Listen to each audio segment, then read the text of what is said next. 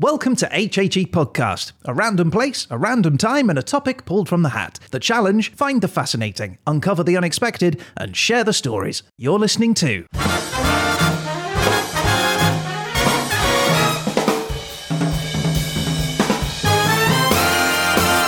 History happened everywhere.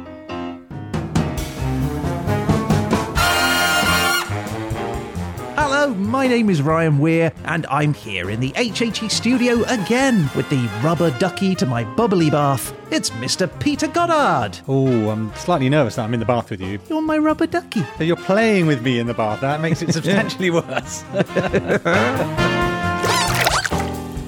Now, Peter, for episode 74, the Dersolator gave us 9 lives in Bangladesh during the Victorian era. That's 1837 to 1905. But Peter, I have a bad feline about this episode, and I'm worried it might turn out to be a catastrophe. Oh dear. So can you assure me that it will be wholesome and music to my ears?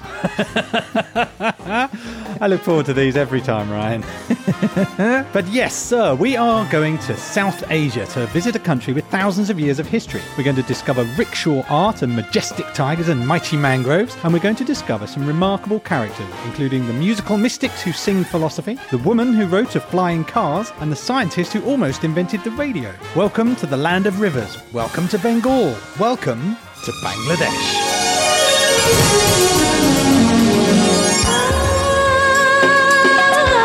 Oh my goodness, I am excited, Peter. Genuinely don't really know much about Bangladesh, so this is going to be a fantastic episode for me. I feel like I'm going to be enriched with knowledge. You absolutely will. So let's get started. Bangladesh is officially the People's Republic of Bangladesh, and it's a country in South Asia. So if you know where India is, the sticky down bit over in South Asia. I do. Just to the right of India, the east, you will find Bangladesh. Now, in fact, Bangladesh has a border with India to the west. To the north, it borders India, and the eastern border is with India. Wait, what? So it's, when you look at it on the map, it's really peculiar because basically it looks like a bite has been taken out of India and it kind of wraps round Bangladesh. There's also a little bit of border with Myanmar, but the border with India is 4,156 kilometres, 2,500 miles or thereabouts. To visualise where we are, it's a green, verdant, low-lying country. And when you look at pictures, the overwhelming impression you get is flatness and greenery. Lush place, basically. Am I thinking Jungle Book, that sort of thing? I think that's probably not a bad idea. It's hardly surprising that it's so verdant when you learn that it's home to about 700 or 800 rivers, hence the land of rivers. Okay. This is a country that's made up of soil and silt that's actually washed down from the Himalayas. But it's more or less a massive floodplain, which obviously can cause problems because it does very frequently suffer from flooding, and these rivers burst in their banks and they have a regular flood season as well. Oh, wow. Okay. Poor guys. Yeah, it is. They suffer, but the flip side is it's very fertile. So it's a win and a lose, I guess, at the same time.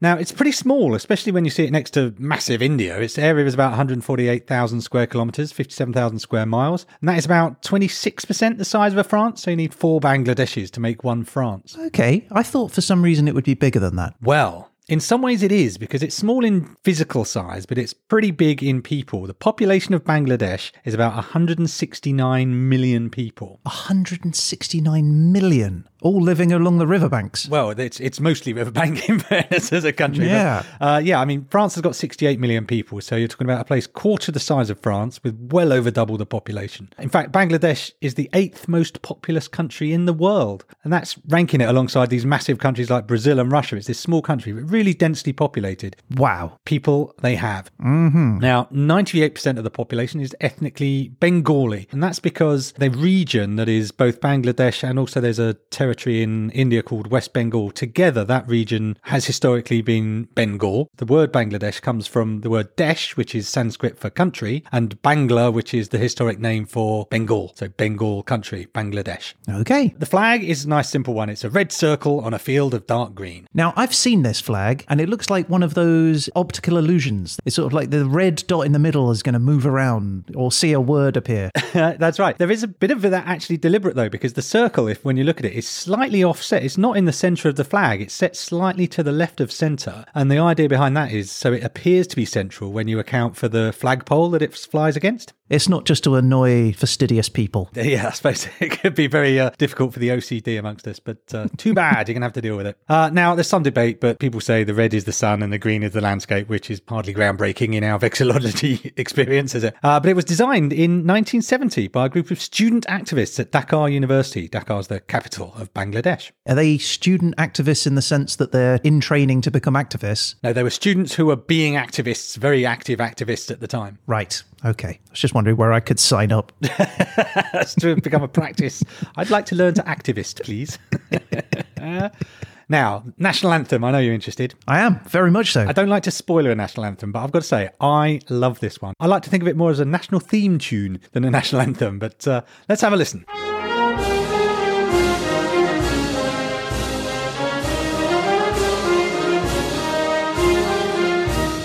It's got a lovely swing to it, I think. If I heard this, I wouldn't say it was Bangladesh, though. Well, it's actually called Amar Sonar Bangla, which translates as My Golden Bengal. So this is the instrumental. It does have lyrics, and they were written by their Nobel Prize-winning Bangladeshi writer Rabindranath Tagore. And he is actually the first non-European to ever win a Nobel Prize. Oh, nice. Good for him.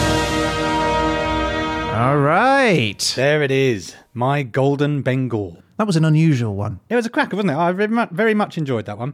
Now, I've got some Bangladesh facts for you, Ryan, and for these I have to thank Reddit user Marine Can't Draw, who went well out of his way, or her way, to share these with me. First is rickshaw art. This is an iconic aspect of Bangladesh, apparently. By rickshaw, we mean those three-wheel bicycles you get that have a sort of canopy, 2 seats at the back, somebody pedalling at the front like Fury, and you see them in London, certainly, as tourist vehicles. Okay. So the drivers decorate the canopy and actually the whole rest of the bike as well with paintings, apparently. This started in the 1950s where they put pictures of movie stars on their canopies. Nice. And then gradually people branched out. Now you see flowers and animals and patterns. And you kind of get different styles in different regions. And this developed as a kind of folk art, a street art, you could call it, for Bangladeshis. Do you think we could get ourselves on a Bangladeshi rickshaw? Well, it's funny you should say that because partly it's difficult because it's a bit of a dying art. So one artist, Rafiqul Islam, said, rickshaw art has fallen so far from grace that rickshaw owners nowadays, and you can almost hear the sneer in his voice, just write down their names and mobile numbers on the back of the vehicle. Okay, yeah, I mean, it's less creative. He adds that there's only 15 rickshaw painters actively working today, apparently. I'm going to reach out to one of them and try and get ourselves on a rickshaw. I'm glad you said that because there is one artist called Biscuit Abir, who's a Bangladeshi artist who's keeping the art alive slightly by taking the style of rickshaw art and applying it to items like household objects, kettles, glasses and things like that. Neat. Yeah, so you can actually check his work out under the brand Biscuit Factory. That's Biskut. You can find him on Instagram. I'm sure he's in Twitter and other places as well. But if you wanted to reach out, I suggest you do so. Biscuit Factory will probably be open for business. Now, more Bangladesh facts. Did you know that Bangladesh is the home to the largest mangrove forest on Earth? Wait, mangrove or mango? No, mangrove, not mango. Sorry to disappoint. I love mango. No, mangroves. You know, the swampy, watery, with the tree roots kind of sticking up everywhere. Oh, yeah, with crocodiles and horrible things lurking in them. All sorts of things lurking. This is very true. This area is known as the Sundarbans. It's kind of a soggy delta where the rivers Ganges, Brahmaputra and Meghna all flow into the Bay of Bengal. It's a massive mangrove forest, so you can imagine what they look like. And these are about 540 square miles, 1,400 square kilometres. That's quite big. It is quite big, and actually 4 different sections of it have been declared UNESCO World Heritage Sites. But if fear of reprisals from UNESCO aren't enough to stop you messing with the place, it is also one of the homes of the Bengal tiger. I love the Bengal tiger. That's the big one, right? It's the crack, about 250 kilos, 550 pounds of killing machine. So that's like a baby grand piano with claws and teeth sneaking up on you in the mangroves. A baby grand piano would not be able to sneak up. It would be like... I take your point. It's a muted baby grand piano. I love it though, the Bengal tiger. This really is Jungle Book. Yeah, it really is, yeah. Is there a bear that eats ants? There might well be, but I didn't look too deep into the connection with the various animals of the Jungle Book. But of course, in the world of great and impressive animals, man is usually the problem, and the tiger is considered endangered, unfortunately. But in some unusually good animal news, there was a March 2022 report in the New Indian Express which reported that the Wildlife Institute of India Centre census found 96 tigers in the Delta, which is up from 76 in 2014. So they're making a bit of a comeback. But it is a bit of a worry, though, because that number of tigers is slightly larger than the carrying capacity of the area. So now basically the fear is animals will start to move out of the area into areas where there are more in the way of munchable villagers, and that might be causing a problem. So in summary, if you do live in the Sundarbans or around, close those windows at night. Now, finally, Marine Can't Draw, the Reddit user who helped me out, said Bengali's favourite pastime is drinking milk tea and reading a book while it's raining outside, eating a warm plate of khichuri, which is rice cooked with lentils, paired with lime, fried eggplants and achar, pickled mangoes, plums or olives. While it's raining, it just hits different, they say. Just hits different. What a lovely way of putting it. Yeah, it sounds amazing, doesn't it? Now, Ryan, unfortunately, I can't cook and I'm not much of a tea maker either, so we're going to have to sample something a little bit different. Mango! No, not a mango. Now, the country is majority Muslim. 91% of them are Muslims. There's about 8% Hindu and a smidge of others. That means it's not a big alcohol drinking culture, as you know. Okay. As Marine suggested, they're more likely to be drinking tea. But I didn't think that should stop us, Ryan. Of course not. Why would it stop us drinking booze? Why would it? So this is, I did some digging, quite a lot of digging, and this is what I discovered on my quest for products of Bangladesh. Right, check it out. I'm so excited. So tell the listeners, Ryan, what we've got here. We have Bhangra beer from Bangladesh. Well, here's the thing, Ryan.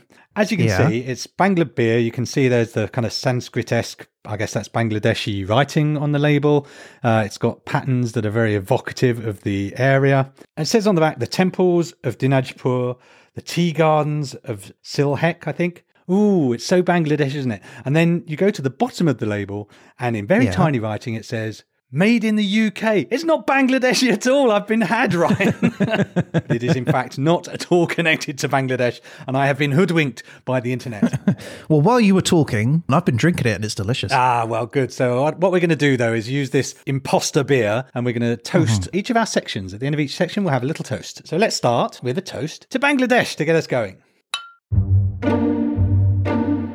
Hey, Ryan. Hey, Pete. Wow, what's with all that cricket gear? Well, you see, I've been watching Bangladesh playing in the Cricket World Cup, and they've inspired me to join the local cricket team. Wow, well, you've never played cricket before? Yeah, but that's why I've turned the backyard into a practice pitch. Have you? Yeah, and to help me with my batting, I've bought a top-of-the-range bowling machine. Well, that's surprisingly sensible of you. Yeah, but the only real problem is it keeps breaking my cricket bats. Really? That is weird. Yeah, well, I mean, the balls do weigh 16 pounds. 16 pounds? That's like the same weight as a... Oh, Ryan, are you using bowling balls? Yeah, of course. It's a bowling machine. Oh, Ryan, you're an idiot. Am I? It came with a free pair of shoes.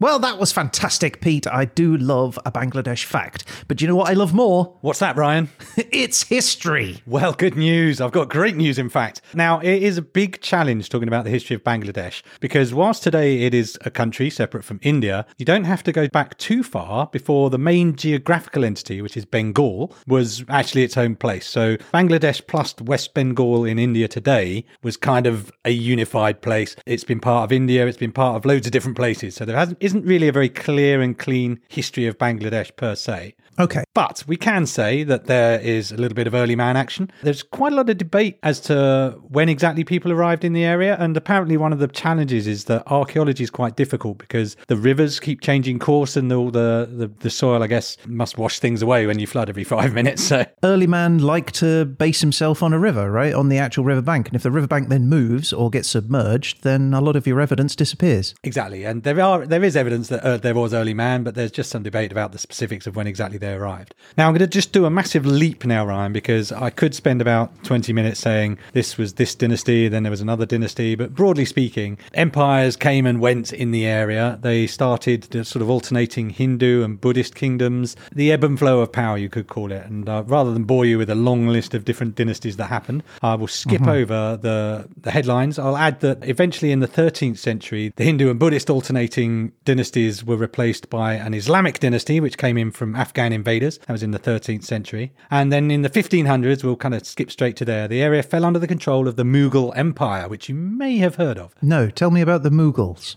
Well, they were the people who were in power when the British arrived, and the British kind of had dealings with them when they came into the colonial period. But I'm getting ahead of myself slightly. In 1517, guess who installed an outpost at Chittagong? The Portuguese! It certainly is. They traded and preached there. They were briefly kicked out for piracy, but more problematic for them than being kicked out as pirates was the arrival to this fairly wealthy part of the world of pretty much the rest of Europe, who all sort of thought, this is pretty tasty, I want a bit of this. So what you got was the British, the Dutch, the French, all angling for a piece of the action. A load more trading settlements get established. But interestingly, it's not by nations trying to settle, it's by companies that are set up to sort of act as kind of colonizers, I guess. So you notably have heard of the British East India Company. Of course, yeah. Yeah, so unsurprisingly, trouble starts between the British and the locals. An ambitious young man named Robert Clive took a bunch of troops to calm things down with lots and lots of guns. And in 1757, Clive was victorious in the Battle of Plassey. And this is often considered the start of what I would call full-fat British colonialism in India. Full-fat colonialism. The whole deal. Just as bad for your health. Well, indeed, very much so. Worse, I would argue. But yeah, there's a school of thought that says for Bangladesh, it was just another occupier, really, because it had such a long history of being, it was part of the Mughal Empire, it was part of these varying moving empires before it. So it's kind of, to some people, really just a change of management rather than a whole, we've just been colonized. Now, Ryan, it might not surprise you to learn that the period of being ruled by a company was not a good one for the area. Yes, because often the companies are generally interested in their profit and not necessarily in the place that they're in or the people. That is correct. The British East India Company absolutely loved profit. They couldn't get enough of it, quite literally. And it's quite telling that one of the Hindi words that's become an English word today is loot. Oh, really? Yeah, so I think that tells you something, doesn't it? Gosh. So yeah, the East India Company representatives basically acted as the worst kind of tax collector. They didn't have a sense of stewardship of the area. They just wanted to plunder effectively. They continued to demand taxes even in 1769, which was an important year because famine ravaged the land and there are estimates that as many as 10 million people died and still they demanded their taxes. Oh, really? Yeah. Come on. But, you know, on the plus side, Clive became the richest self-made man in Europe. So, wow. not all bad news. Impressive, Clive. You can't make an omelette and all that. So basically, India was being drained rather than ruled or managed. So perhaps unsurprisingly, in 1857, there was an uprising known as the Sepoy Mutiny. A sepoy is an Indian soldier, so an infantryman, I think. So what happened there was rumours went round that the cartridges the soldiers were given for their guns were coated in a cow or a pig fat. Okay. That's not brilliant on its own for Muslim and Hindu people who are very keen on the cow and or pig. And you make that worse, when I say the cartridge, this is a cartridge where you have to bite the end off and pour the gunpowder into where it needs to go. Oh, old school guns. Yeah, old school guns. So now, in fact, not only does it have this fat, you're now consuming that fat in direct contravention with your beliefs. Now, whether that's true or not doesn't really matter because the rumour took hold and rebellion rose up. The soldiers marched on Delhi, dissent spread, and the East India Company, perhaps unsurprisingly, reacted by brutally putting down the uprising.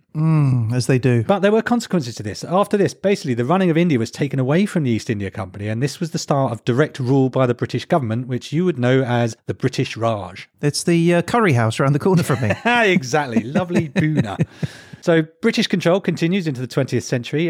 In the 20th century, there was obviously a large growth in the independence movement, the passive resistance of Mahatma Gandhi, you will be familiar with. It was decided eventually that the British Raj would give up control of India in 1947. So rather than create a whole independent India, it was decided to divide the Hindu and Muslim areas into different countries. Okay. So the main body of what we know as India today was the Hindu areas, and the Muslim areas became Pakistan. But that doesn't mean the Pakistan we know today. What Pakistan was at that time was the Pakistan we know today, which is on the northwest of India, and Bangladesh, which is on the east side of India. So these two areas were one country known as Pakistan, East Pakistan and West Pakistan respectively, but they were separated by over 1,000 miles. Oh, wow, really? So they weren't connected at all? No, totally. Yet still one country? Still one country. So essentially it was like, well, you're all Muslims, you're a country now, even though culturally, linguistically, they were very different places. I mean, at some point there was a group of people sat around a table with a map on it, and nobody pointed that out as maybe a potential issue. Yeah, I mean, that would be an interesting thing to talk about in itself, but we're not going to. But yes, I mean, it's such a classic thing of, that'll do. Anyway, see you. Good luck, everyone. So it will not surprise you to learn that it did not end very well. So East Pakistan, or Bangladesh as we know it today, was a bit of a poor cousin. Most of the administration, most of the military were in West Pakistan. Most of the development and money was over there. And also, just to rub it in, the national language of Pakistan was Urdu, whereas Bengali, the language of Bangladesh, had no status at all, which really coalesced protests and made students activists. Yeah. Remember those chaps? I do. So basically there were protests, there's a uprising, I would say, and this was followed by, again unsurprisingly, suppression by West Pakistan this time. So Bangladesh started a non-cooperation movement in 1971 and the West Pakistan military showed up to deal with it. Right. So there was a little bit of fighting. Pakistan had the upper hand, but then India decided to get involved, possibly because they weren't massively keen on the fact that they already had 10 million refugees coming over their borders. Right. So India then invaded Pakistan, and then Pakistan went, okay, we give up. And in 1971, as a result of all of this, the country of Bangladesh was born. And they've all been friends ever since. It's been an absolute millpond of a place since that time, yes. Now, again, unsurprisingly, not an easy start. There was, again, massive flooding in 1974 and another famine, which was considered one of the worst of the 20th century. Then there's a selection of military coups, counter-coups, caretaker governments, which I won't bore you with the details with. The current government, though, is dominated by the Awami League, and it's been in place since 2009, most recently winning a 2018 vote, which was an election mired in violence with accusations of corruption abounding. My God, there's a lot of violence going on, isn't there? A lot of blood being spilled. Yeah, politically, it seems to be a rough old place. But let's look on the bright side. They've got fertile soil, they've got increasing numbers of tigers, and they've got loads and loads of people, so they must be able to do something with that. So, our next toast, here's hoping for good things for the future of Bangladesh. Whatever happened to Clive? Clive, he did very well, set up an estate in Wales, and I suspect died absolutely delighted with how things had turned out. Well. Right. I'm ready for the next section now. I'm putting that in. Don't show them behind the curtain. Just give them the seamless experience. Attention, people of Bengal. We, the representatives of Her Majesty Queen Victoria, Empress of India, have excellent news. We've successfully acquired everything we need from you, so we'll be off now. Thank you for your cooperation. But before we go, we thought we'd leave you a gift. We've just finished redrawing the map of South Asia. We have partitioned the land and assigned you all to, and we think you'll love this, Pakistan. That's right, you are now part of mighty Pakistan, filled with people just like you. Now, I know what you're thinking. Pakistan is 2,000 kilometers away, and they speak a different language. But you know, you're all Muslims, aren't you? So we thought, why not just put you all in the same place? It's another elegant and efficient solution from your former rulers, the benevolent Empire of Great Britain. Sorry about all the abuse. Best of luck. Bye!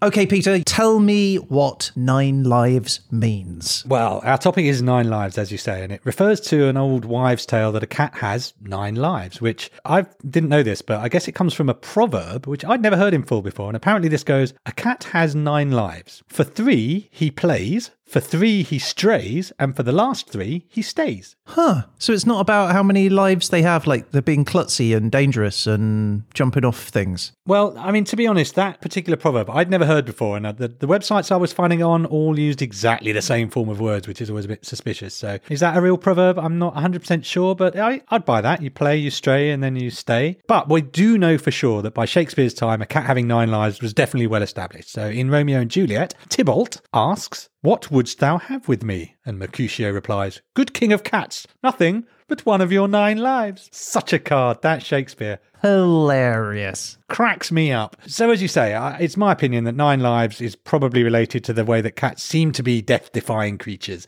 So that sense of cats getting away with things, I think, is probably where 9 lives comes from and what it means. But how to relate it to this podcast? This was actually quite challenging. And the obvious thing to do was to do 9 lives. That's what I'm expecting. Yeah, well, I'm not going to do that because it would only give us 3 minutes per person. So unless you want to hear me say, so-and-so was born, they wrote a poem, then they died, that's not really going to be very interesting. So what I've decided to do, to take the 3 stages of the cat's 9 lives and tell you 3 stories of interesting and significant people, one who plays, one who strays, and one who stays. That is awesome. So here we go. Are you ready for your first person? Yes! Well, I'm glad you're excited, so here we go. It's a me, wahoo! Well, congratulations, super stereotypical Italian plumber man. I see you made it all the way across my land through traps and monsters and weird little pipes, all the way to me, the final boss. I'm here for the princess, wahoo! The princess is going nowhere with you, my little friend. I will fight you, wahoo! Well, if it comes down to a fight, you would probably win. But the thing is, the princess, she just doesn't want to be with you, super stereotypical Italian plumber man. I not understand, wahoo! She doesn't like you. But everyone loves a super stereotypical Italian plumber man, wahoo! Not everyone, and it's not about you. I will always win, wahoo! A relationship isn't something you can win. But I can run and jump and give her the stars, wahoo! She's not interested in stars and sparkly things. She likes theatre and jazz and coffee. Look, the point is, I listen to her needs. What do you offer her? Just me, super stereotypical Italian plumber man, wahoo! Just you, eh? And I hate to ask, but are you on the mushrooms again? Wahoo! Yeah, I thought so. Now, listen, you've lost this one. Why don't you just move on? Maybe focus on the plumbing. You can make a really good living out of that. Just don't bother the princess again. But I love the princess, wahoo! You say you love her, but if that's true, you'll let her go. You break my heart, wahoo!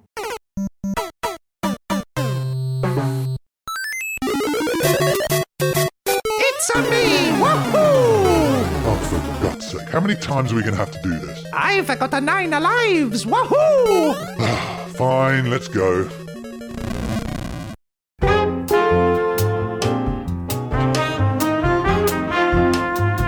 All right, Peter, tell me about life number 1. Life number 1. Well, we're going to learn about a ball. A ball? That's not a ball as in a bouncy ball. That is a ball, B-A-U-L, like Paul with a B. Oh, okay. Yeah, so a ball is like a kind of wandering minstrel / philosopher that you find in Bangladesh. They wander from place to place singing songs, and to that extent they are musicians, but they are also religious figures. Some of them are Hindu-ish, some of them are Muslim-ish, but they're kind of outsiders and they're their own versions of these religions. So a ball is basically a wandering minstrel who's wearing a patchwork of religion, I suppose you could say. And you can recognise a ball by the long white tunics that they wear, and they wear white lungis, which is a kind of men's skirt tied around the waist. Or if it's a woman, and they can be women, is they would wear a white sari. They carry jolas, which are kind of cloth shoulder bags, and they use those. They collect the alms that they rely on for their survival, because they just wander around going, I'll give you some wisdom if you give me a sandwich, I guess. Now, it probably says something about how they're perceived, because it's believed by some that the origin of the word ball comes from the Sanskrit vatul, or possibly vyaku, which mean respectively mad or wild and bewildered. Oh, really? Okay, that's great. Yeah, so essentially a ball is a wandering religious musical nut job. Yeah, my favourite kind of nut job. Exactly. They wander around, they play their songs on an ektara. An ektara is a musical instrument with a gourd body and a bamboo neck and just one string. One string? One string. Do you want to hear it? Do you want to hear an ektara playing? Do you want to hear a ball doing his thing? Yeah, I do. Okay. Absolutely. Are they still going now? Yeah, you still have balls today. All right, 3, 2, 1, go. I will remind you, one string.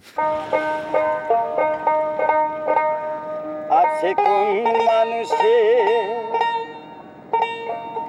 বসত কোন দলে ওরে মানুষ I love it. That's great. Did all right for a guy with one string, didn't he? Yeah, that's good, actually. I'd give him a sandwich for that. Actually, I'd give him half a sandwich. I'd share my sandwich.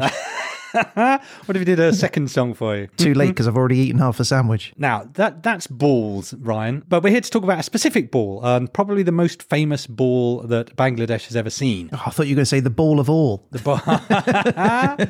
bell of the balls, you might say. He was born in 1772, and he lived apparently until he was around 117. So he died in 1890, smack dab in our time period. And his name was Lalon, also known as Lalon Shah. Lalon Shah. That's a nice name. It's lovely, isn't it? Now, Now, we don't know too much about Lalon's origins, and part of that is a little bit deliberate because the Ball themselves are kind of outcasts, and Lalon Shah in particular had no truck at all with religious division or caste separations. So it makes sense that he wouldn't talk about his origins because he is who he is. He's not come from this family or that family or this caste or this religion. He thought all that was absolute nonsense. So it's perhaps not surprising that we don't know much about his background. But it is believed that Lalon was born into a Hindu family, and it's said that while on a journey, he fell victim to smallpox. Oh, no. Oh, no. And when this happened, he was abandoned by his companions. Well, I mean, I get it. Yeah. This isn't a time where medicine is there to help you, is it? Yeah. So it kind of looks like he's going to die. But then he's discovered by a Muslim fakir. Sorry, what? A Muslim fakir. Fakir, F-A-K-I-R, fakir. Right, it's fakir, is it? Is that how you say it? I guess I did a look up how to say it. Okay. Website, so I'm hoping I haven't been misled. I've just always read it as fakir. Yeah, so have I, but then I realised I think I'd never actually heard it said. So anyway, he is discovered by a Muslim fakir who took him up and nursed him to health. So Lalon recovers and he returns home and promptly denounced by his own family for consorting with Muslims. Oh, he's having a rough ride. It is not a great time. So Lalon goes, well, that's rubbish, isn't it? So he goes off and he decides to become a Ball. He finds and studies under a guru until he's ready to head off on his own and sing his songs and preach his philosophy through, over his lifetime, thousands of songs that he's said to have written. Cool. Now, a word of caution here. The Ball tradition didn't actually include writing songs down. So we do not have Lalon's big book of songs. What we've got is the oral tradition and then people who eventually, roughly the 19th century probably, put his songs to paper or the things that were reputed to be his songs. So you can't be exactly sure which ones he wrote, but there are some where the clues are there, I think. So is he nomadic, or would I go and seek him out? Well, a bit of both actually, because I think he set up a place, a head office, I guess, towards the end of his life. But yeah, I think a bit of both then, I guess. Certainly they are generally described as wandering minstrel type characters. So I think travelling around is part of the deal. But in his body of work, we can detect a few themes, and one of the main ones is his absolute rejection of this distinction of religion and caste, like I've said. So I'm going to give you a bit of Lalon. Are you ready? Yeah. Okay. Everyone asks, Lalon, what's your religion in this world? Lalon answers, how does religion look? I've never laid eyes on it. Some wear malas, which are Hindu rosaries, around their neck. Some tasbis, Muslim rosaries. And so people say they've got different religions. But do you bear the sign of your religion when you come or when you go out? Meaning when you're born and when you die? Oh, I thought you meant going out to the shops. No. So basically he's saying, all of these affectations of this person wears their beads around the neck and this one wears them around the wrist or whatever it might be are merely earthly affectations. And actually your religion is inside you, not something you wear or a club that you join. So I like this guy. He's cool, right? So rules and ritual basically out.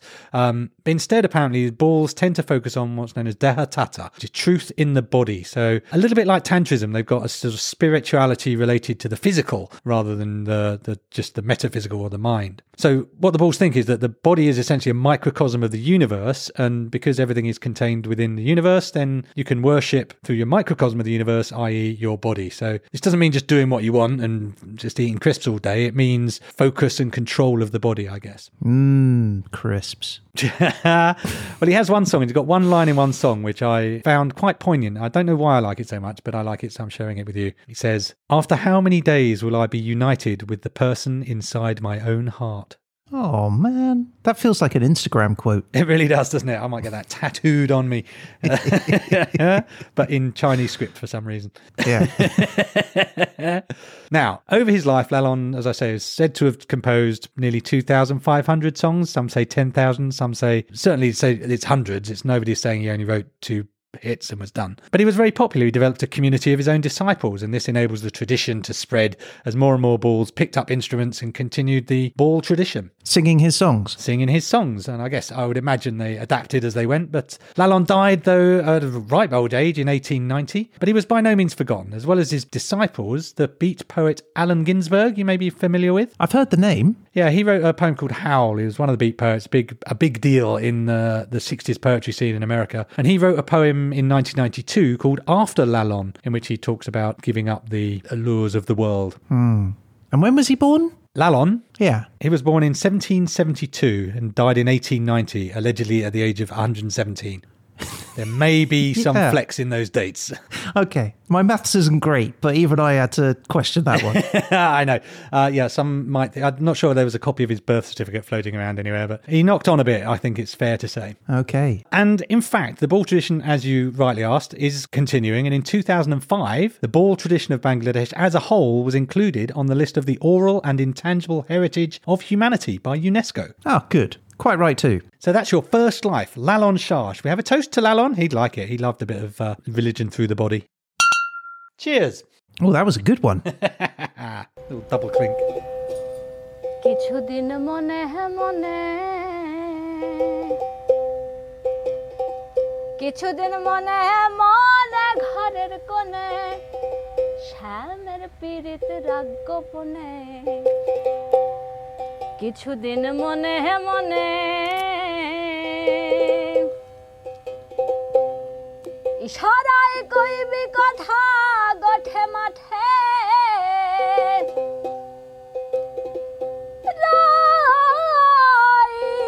রাইলো ইশারায় কইবি কথা গঠে মাঠে দেখিস যেন কেউ না জানে কেউ না বোঝে কেউ না শোনে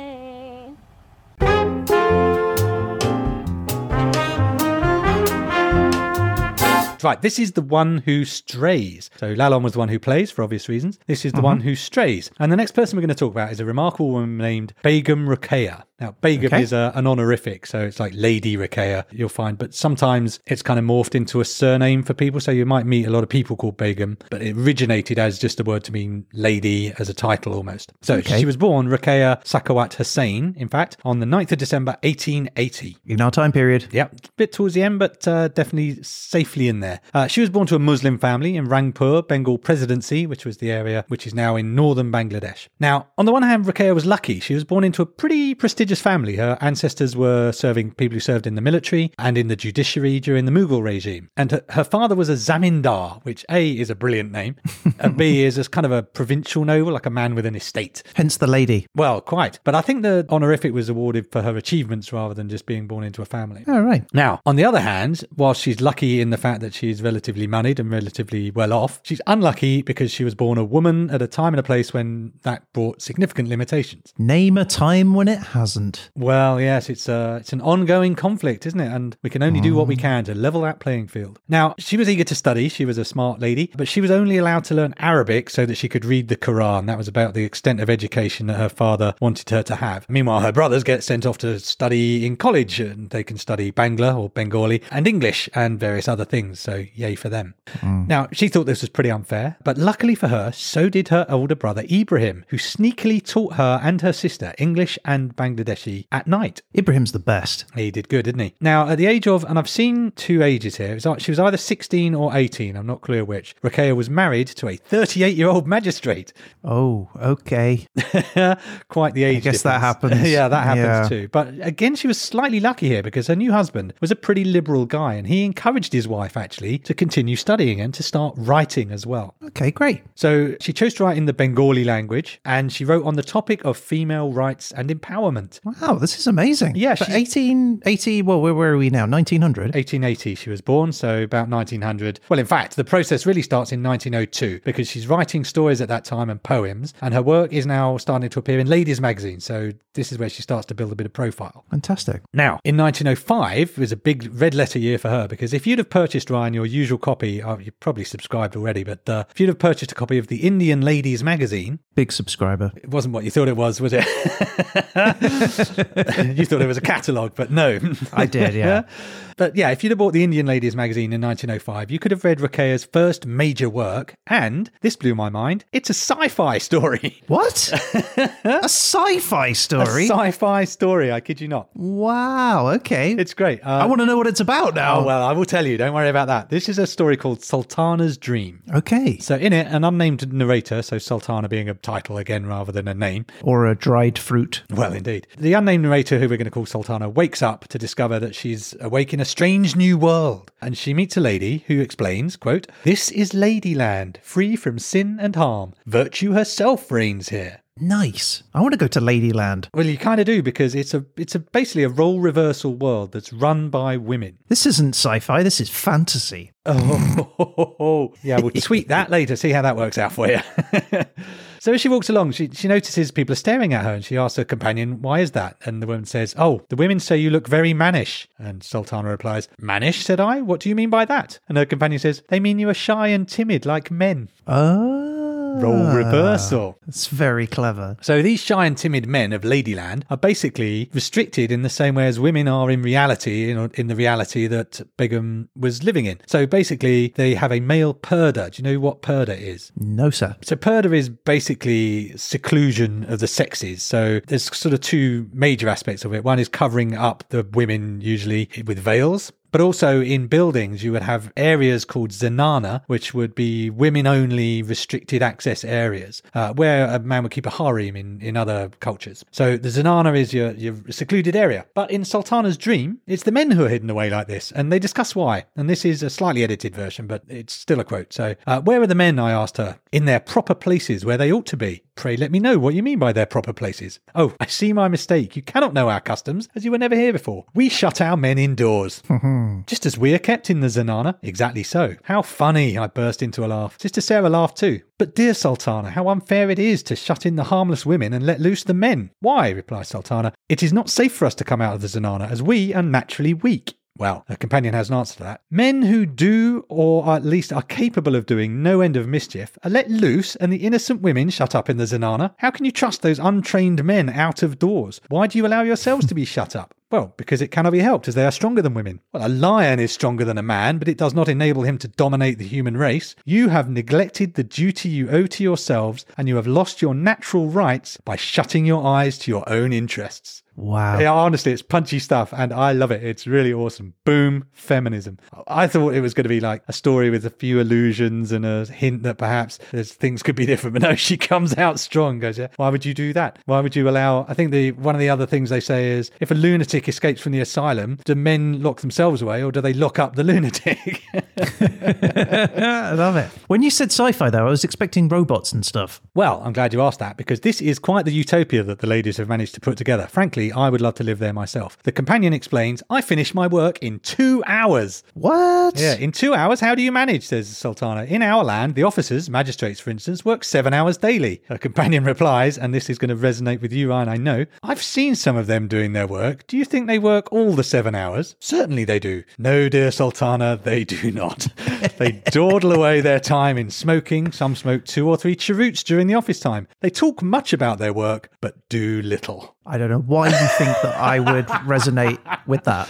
How did you like that? But to talk to your robots, she discovers this society is basically very scientifically advanced. Women have focused on science rather than fighting. It's run largely by solar power. It's got sprinkler systems to keep everyone cool in the summer. And they've even got a heat ray that they can deploy in battle in case the neighbouring kingdoms, which are run by men, get the wrong idea. They can zap you with a laser. And this was 1905? Yeah. I mean, that's incredible, isn't it? Solar power, lasers. Well, towards the end of the tale, the narrator and her friend jump into a flying car. Wait, what?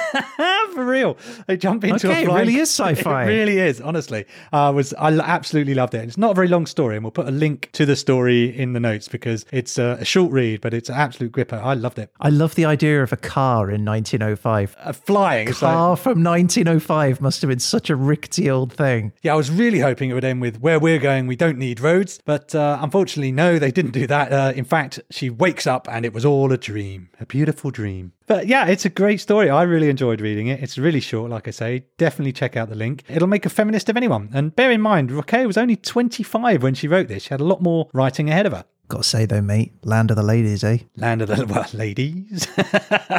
I don't think we last 5 minutes in the land of the ladies, Ryan, let's be honest. But yeah, she didn't just write either. She set up her own school for Muslim girls. She really put her money where her mouth was. And she was an activist. She co-founded the Bengali Muslim Women's Association. She worked really her whole life towards improving women's education, empowerment and economic independence, right up until her death on the 10th of December 1932 at the age of 52. Oh, she died young. relatively young, but she packed it in there. I'd say if I had half her life, I would be pretty pleased with myself. Begum Rokeya was a pioneer feminist. She wouldn't stay in the role she was assigned. She strayed from her given path, and in doing so, she became an inspiration to people to this day. I was certainly inspired by her life. And in fact, every year in Bangladesh, the 9th of December is celebrated as Rokeya Day. Oh, that's amazing. Yeah. Well, good for her. And on the 9th of December 2017, Google celebrated her 137th birthday with a Google Doodle. Was it a flying car?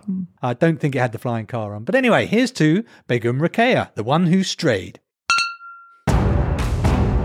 All right, boys, we're agreed. After dark, we move out. All right. We'll be free of the oppression of Ladyland. Yeah. After all, us men deserve better than to be treated like second-class citizens, locked away like cattle just for the pleasure of women. Yeah. It's time for us to break our shackles and start a land where the men are in charge again. Sure. Freedom. I, for one, am sick of them lording their scientific advancements over us. Yes, indeed. I mean, who needs cheap and plentiful solar power? Well, yeah, I guess. And who wants to work for just 2 hours a day? Sorry, what? That's right, the ladies just work 2 hours a day. Come the revolution, we could get that back to 8 hours every day, maybe more. Oh, yay. Let us be in charge. Let us take out the trash, manage the paperwork. Let us allocate resources, mow the lawns, administer the courts, change the light bulbs, maintain an effective apparatus of state, and open the tightly secured jars. Yeah. And let the women see what it's like to be locked up, just weighted on hand and foot, 3 meals a day supplied and only visited when it's time for sex. Right. Let us get back to the old ways, men. We want freedom. Freedom. Yeah. So after dark, we move out. Brother, don't you think it'll be almost, I don't know, too dark? After dark? Well, I suppose it could be. And the ladies are cooking curry for tonight's dinner. Ooh, curry night. You make a good point, brother. And we did say we were going to play football and watch movies tonight. Oh, yes, the Star Trek marathon. That is an excellent point. I mean, perhaps we should just wait until tomorrow, when we're better prepared. Yes, that is a good idea, brother. Freedom! Tomorrow.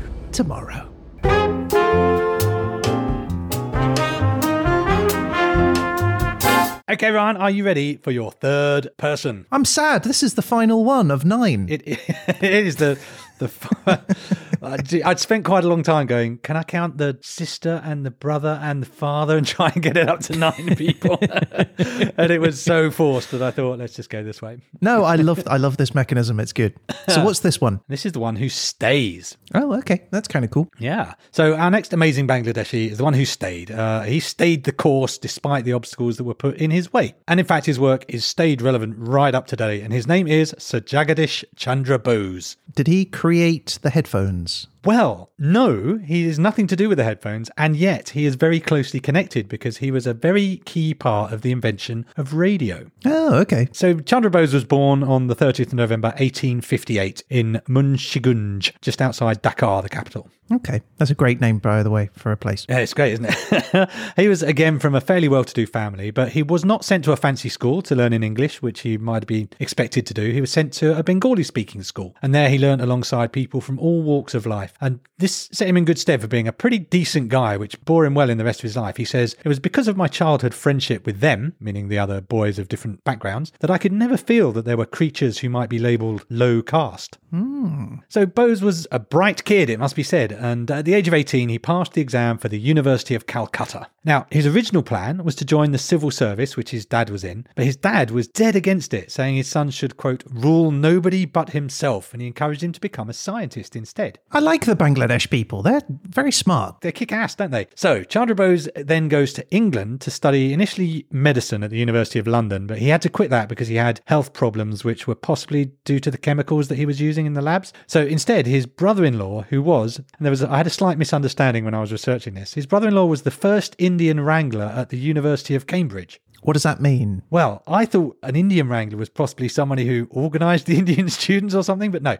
A wrangler is somebody who gets like a first in maths or something like that. A high-scoring student is a wrangler, and he was the first wrangler who was Indian.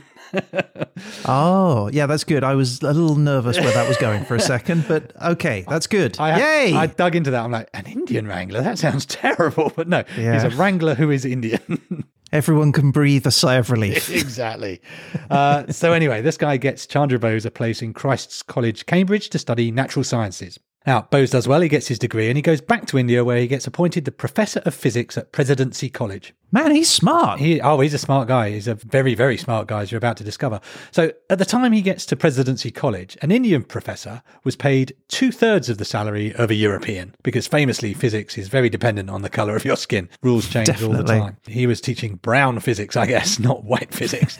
But yeah, that was the way it was back then. And then to make that worse, because it was, I guess, a temporary appointment, and I'm assuming they just didn't like him, they halved it again. So Chandra Bose specifically was making, or looking to make, 1/3 of what he would have made as a European. That doesn't seem very fair. Well, it doesn't, does it? Unsurprisingly, Chandra Bose did not think this was a very cool state of affairs. But remember, he is the one who stayed. So rather than walk off or protest or quit, he says, all right, that's fine. I will do the job. I don't want your money. He just refused his salary completely and worked for free for the first 3 years in the job. Is that called cutting your nose off to spite your face? I don't know. Well, it worked out well for him in the end, because over the 3 years he becomes a popular fixture in the college, and eventually the institution relented and they paid him not just the full salary but also backdated it, so he got everything in the end. Good. But he still wasn't really that interested in money, so he didn't really have much of a lab in the university, so he funded and built his own lab with his own money. So I guess that money got back to the university one way or another in any event. Right. But he stayed, he makes his lab, and he does his own research. And one of the areas of his research is radio waves.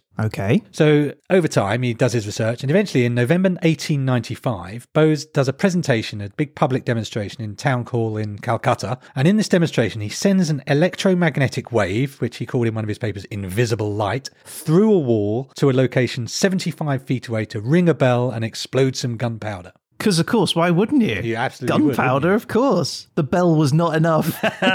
You know he's doing that bell and going, I'm not happy. I'm not happy. But yeah, this was a really important step to the invention of radio. And this is 2 full years before Marconi gave what was a famous demonstration in England, also I think it was ringing a bell, of radio waves. So pretty much he's a major player in the invention of radio. Can you imagine when that bell went off and the gunpowder went off, how excited he must have been? It must be incredible. There's no, you must have been sitting there going, no wires, no cables. Right. It's just gone. How before did you do radio, that? before anything, like you just had no idea. It would have been total magic. It must have been mind-blowing. Yeah. But yeah, as we know, Bose is not a very material guy. So he's done all this work and he's invented various bits and pieces that help with this radio wave business. And he refuses to patent any of his inventions. He's not good with money, is what I'm hearing. He's not in it for the money, clearly. So sadly, Marconi did not have any such scruples, and he patented the wireless, including an essential component called a coherer. Now, the coherer in Marconi's patent was, by some coincidence, identical to the one that was invented and built by Chandra Bose, although the Indian inventor got no credit, no mention, no acknowledgement whatsoever in Marconi's patent application. Wow. But Bose wasn't bothered. He had plenty more to discover. He was a scientist and he was doing rocking science. So he also started working with microwaves. He investigated metal fatigue. And he also developed the tools of physics to look at plants. And he kind of crossed the line of the sciences. He learned and revealed that plants can respond to electrical stimuli, which was quite a controversial thing at the time. And to do that, he used another thing that he invented, a thing called the crescograph, which could measure down to a 1/1,000,000th of an inch movement. Wow, at that time? Yeah. What an incredible period of time that was. Oh, it was all happening, wasn't it? So that wasn't enough for him, though. He's also considered, apparently, the father of Bengali science fiction. Flying cars? Well, I'll be honest with you, I got excited and I thought, well, let's check it out. So he wrote a short story called Niradesha Kahini in 1896. This was for a competition run by a hair oil company, of all things. This story is shorter than Sultana's Dreams, but honestly, I did not love it. I wouldn't even call it sci-fi particularly, so I'm just going to gloss over that as a note to he is considered by people other than me the father of Bengali science fiction. I will stick with Sultana's Dream as my number one go-to Bengali sci-fi. Okay. But yes, Bose is, as I say, he was the one who stayed. They didn't pay him, he stayed. He didn't get recognition, he stayed the course. At one point, his papers on plants were really controversial and they said he should retract this. He stayed the course, he didn't do it. And he continues to stay in some ways. In 1917, he established the Bose Institute in Kolkata, West Bengal in India. And he was the director of that institute for 20 years until he died in 1937. And even today, that's a public research institute. So when he dedicated the laboratory to his institute, he said, this kind of sums him up for me, "It is not for man to complain of circumstances, but bravely to accept, to confront, and to dominate them." Great things indeed. Sir Neville Mott, a Nobel laureate, said of him, J.C. Bose was at least 60 years ahead of his time. And he also made it to the moon. There is a crater on the southern side of the far side of the moon named the Bose crater after him. On the far side of the moon. On the far side of the moon, yeah. He also gets a Google Doodle. He was featured on the 30th of November 2016. That's amazing. I want a Google Doodle. It's not fair. You have to do something impressive. So let's raise a glass to Sir Jagadish Chandra Bose, the one who stayed. So that's it, the 3 stages of 9 lives in Bangladesh during 1837 to 1905. One who played, one who strayed, and one who stayed. That was awesome, Peter. Well done. 3 fascinating people who I've never heard about and probably never would have done had the Dersolator not given us 9 lives in Bangladesh during the Victorian era. It's why I love doing this show, Ryan. I would have no cause to find out about these people if I didn't have the Dersolator whipping me on a weekly basis. All 3 of those fascinating, really intriguing, well-lived lives. And impressive people, one and all. Well done, Pete. Thank you. Look at this. Just look at this. What is it, dear? Marconi. Oh, right. The radio guy. I mean, I suppose. Look at this photo of him driving a big gold Cadillac, smoking a fat cigar and smiling like an idiot. Jagadish, darling, are you upset? No, I'm totally fine with it. Sweetheart, please. If he wants to patent my invention and not share any of the money, well, I'm totally fine with that. Right. Or not mentioning my name even once in a 12-page patent submission. That's fine. Yes, of course it is. There was plenty of room for noting significant collaborators, but whatever. So you're fine? Yeah, totally fine. Oh, good. I'm glad you've moved on from that anyway. Besides, I've invented a new thing anyway. Oh, that's nice, dear. Yeah, and you know what? Just for fun, for a laugh, I think I might patent this one. That's terrific, dear. I'm sure it'll get you all the gold Cadillacs and big cigars you could ever hope for. Well, it's not about that. Of course not, dear. But in a way, a gold Cadillac is actually a very sensible investment. Oh, absolutely, dear. But what is it you're going to patent? Well, I call it the Crescograph. Everyone's going to want one. Oh, I'm sure they will. It's going to change the world. No home will be without one. Oh, it sounds really impressive. People are going to wonder how they ever managed before the Crescograph came into their lives. Oh, that's lovely. And what does this Crescograph do? Well, I'm glad you asked. It's an instrument designed to measure tiny, minute, almost imperceptible movements in plants. Oh, that's nice. Shall I pop that newspaper in the bin for you? Yes, please.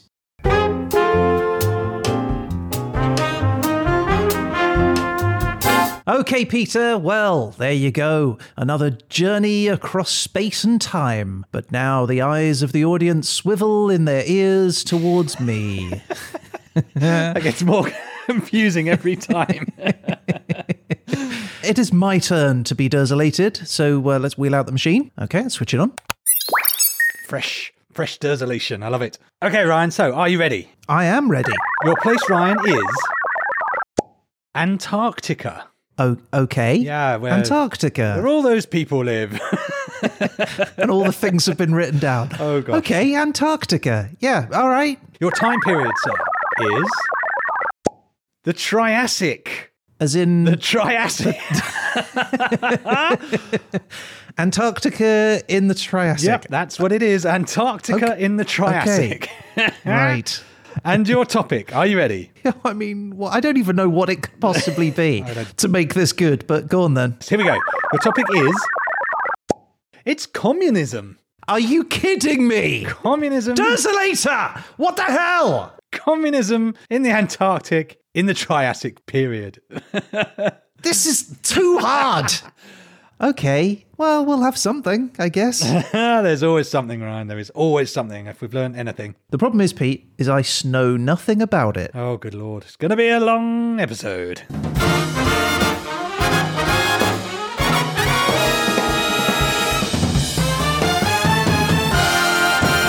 Okay, well, look, there you go. That is the show for this week. So thank you all for listening. If you'd like to get in touch about any of the things that Pete has talked about on this show, or just to say hello, you can do that. You could absolutely do that by reaching out to us through our website at hhepodcast.com or by email at peteandryan@hhepodcast.com. We want to hear from you. Get to that email. Do it now. Write us a note. We'd love to hear it. And you never know, you might end up featured in a future show. Yeah, and if you're on Mastodon, Instagram, Facebook, or Twitter, you can find us at HHE Podcast. Subscribe to us there and you'll get an alert every time we post extra content, extra facts we didn't use, photos. We'll put up some pictures of the people we met today, all that kind of thing. And we're going to be back again soon with The Verdict. But until then, a huge thank you to you, Peter. Thanks to you, Ryan. And that is it. I guess all that's left to say is... You've been listening to...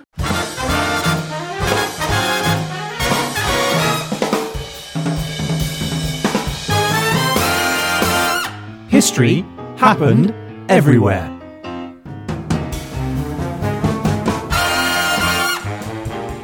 Hey Ryan, Hey, Pete. have you seen my bedsheet? Bedsheet? Oh, yeah, it's no longer a bedsheet, Pete. It's a parachute for my next stunt. What? Why? And what? Well, I've become a stuntman, Pete. They call me the Cat. The cat? Why? Well, because I've got 9 lives. It's why I can take all these crazy risks and do insane stunts. But you're not a cat, Ryan. You haven't got 9 lives. Ah, but I have. Remember? I nearly drowned last year. Yeah, while swimming in your clothes. Well, to keep me warm in the water. Yeah, right. Yeah, I fell down a manhole. Whilst looking for Ninja Turtles. Yeah, you dropped a hammer on my head. Well, that one was definitely an accident. And, of course, I also got hit by lightning. When you took your kite out for the storm. Yeah. Oh, and remember, I swallowed bleach on 4 separate occasions. Yeah, I remember, and I genuinely don't know how you did that 4 times in one day. I was thirsty, Pete. But anyway, all of that made me realise I can't be hurt. I've got 9 lives, so I'm going to make my fortune as a stuntman. But Ryan, Yes, Pete. if you've nearly died 8 times Yes. and you've got 9 lives, Yeah. but then you've only got 1 left, so jumping off the roof with a bedsheet as a wholly inadequate parachute probably isn't the best idea. Yeah, well, when you put it like that, yeah. Oh, well, that's a shame, because they were going to give me £10,000 for that stunt. £10,000? Well, get up on that roof, Ryan. Go on, up you go, up you go. Look, No. you're the cat. Pete, You can what? do this, Ryan. You cannot die. What are you doing, Here, Pete? let me give you a little push.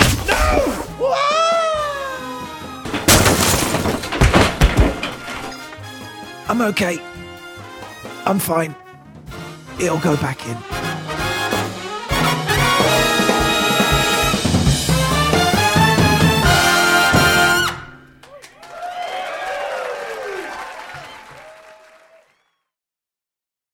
Give me beer, beer, beer, beer, beer, beer, beer, beer, beer, beer, beer. Give me beer. Have a beer.